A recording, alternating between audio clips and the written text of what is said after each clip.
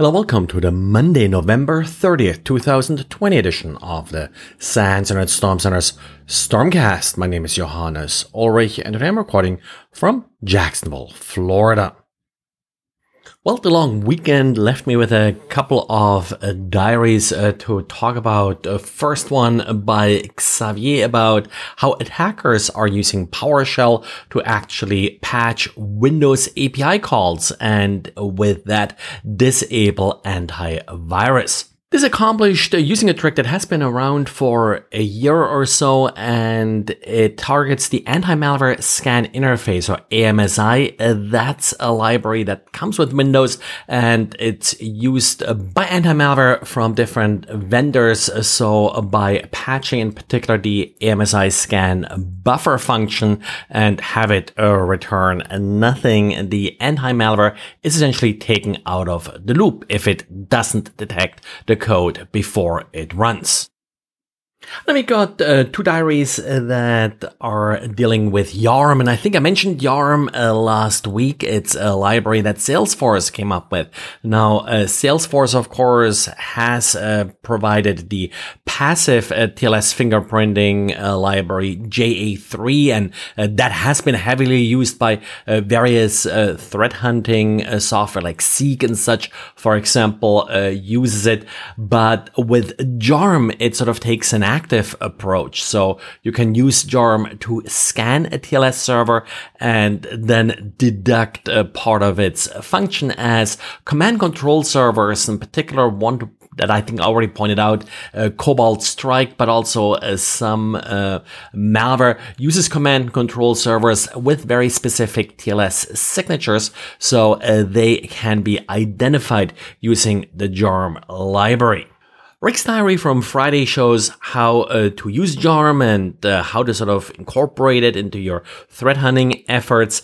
Now, the second diary by Didier shows how to use YARM with a SOCKS, a proxy. So if you don't want to expose, for example, your own IP address. And again, YARM does active scanning, so use it with care. Then we got a couple stories that I sort of would like to summarize here. They're not necessarily new, but I think a little bit of urgency now with the holiday shopping season starting and people looking for gifts for relatives and such. Well, be a little bit careful with various IoT devices. There have been, and of course there always have been, these reports of vulnerabilities. Two I just want to point out. One was brought to my attention by a member of our Slack channel, and that's that various routers and such sold at Walmart have unpatched security vulnerabilities, some of them rather trivial to exploit, essentially unprotected admin pages. The tricky thing here is that they're sold under various brand names. So, for example, Wavelink appears to be a big one, but there are other companies as well that, or brand names, I should say, in this article that are mentioned. The problem is, as often with these devices, that there are a couple manufacturers that turn out essentially identical devices that are then being sold under different brand names, which makes it difficult for an end user, or even more difficult than it already is, to find patches and what vulnerabilities there are. In particular, in this case, I would call the Wavelink response to this article fairly inadequate. The second article deals with doorbell cameras, of course, also a very popular thing these days. Hardly see a house without any doorbell cameras. And while some of the vulnerabilities that NCC Group and Which UK organization sort of pointed out, I think are less of a problem, like some of these Wi-Fi vulnerabilities, there are some more real, I would say, problems, like, for example, sending usernames and passwords in the clear, which are often also sort of indicators of a lack of security awareness in product design and development.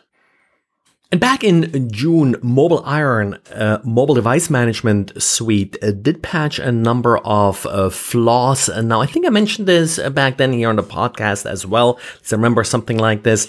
Well, the UK government is warning now that they're seeing active exploitation of this vulnerability in targeted attacks. The problem with this vulnerability is that Mobile Iron, it's nothing that you sort of necessarily run in your household or as such. It's usually more an enterprise tool.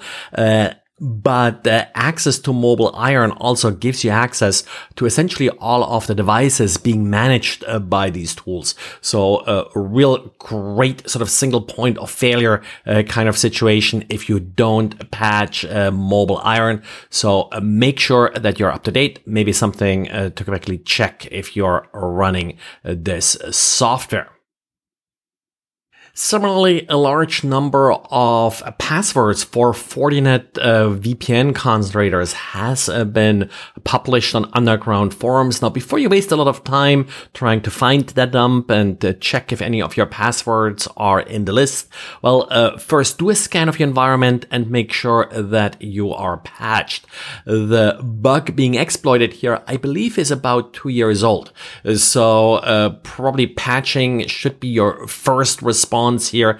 And if you're not yet patched, yes, your password will be in the list. You don't even have to check for that. Well, that's it for today. So thanks for listening and talk to you again tomorrow. Bye.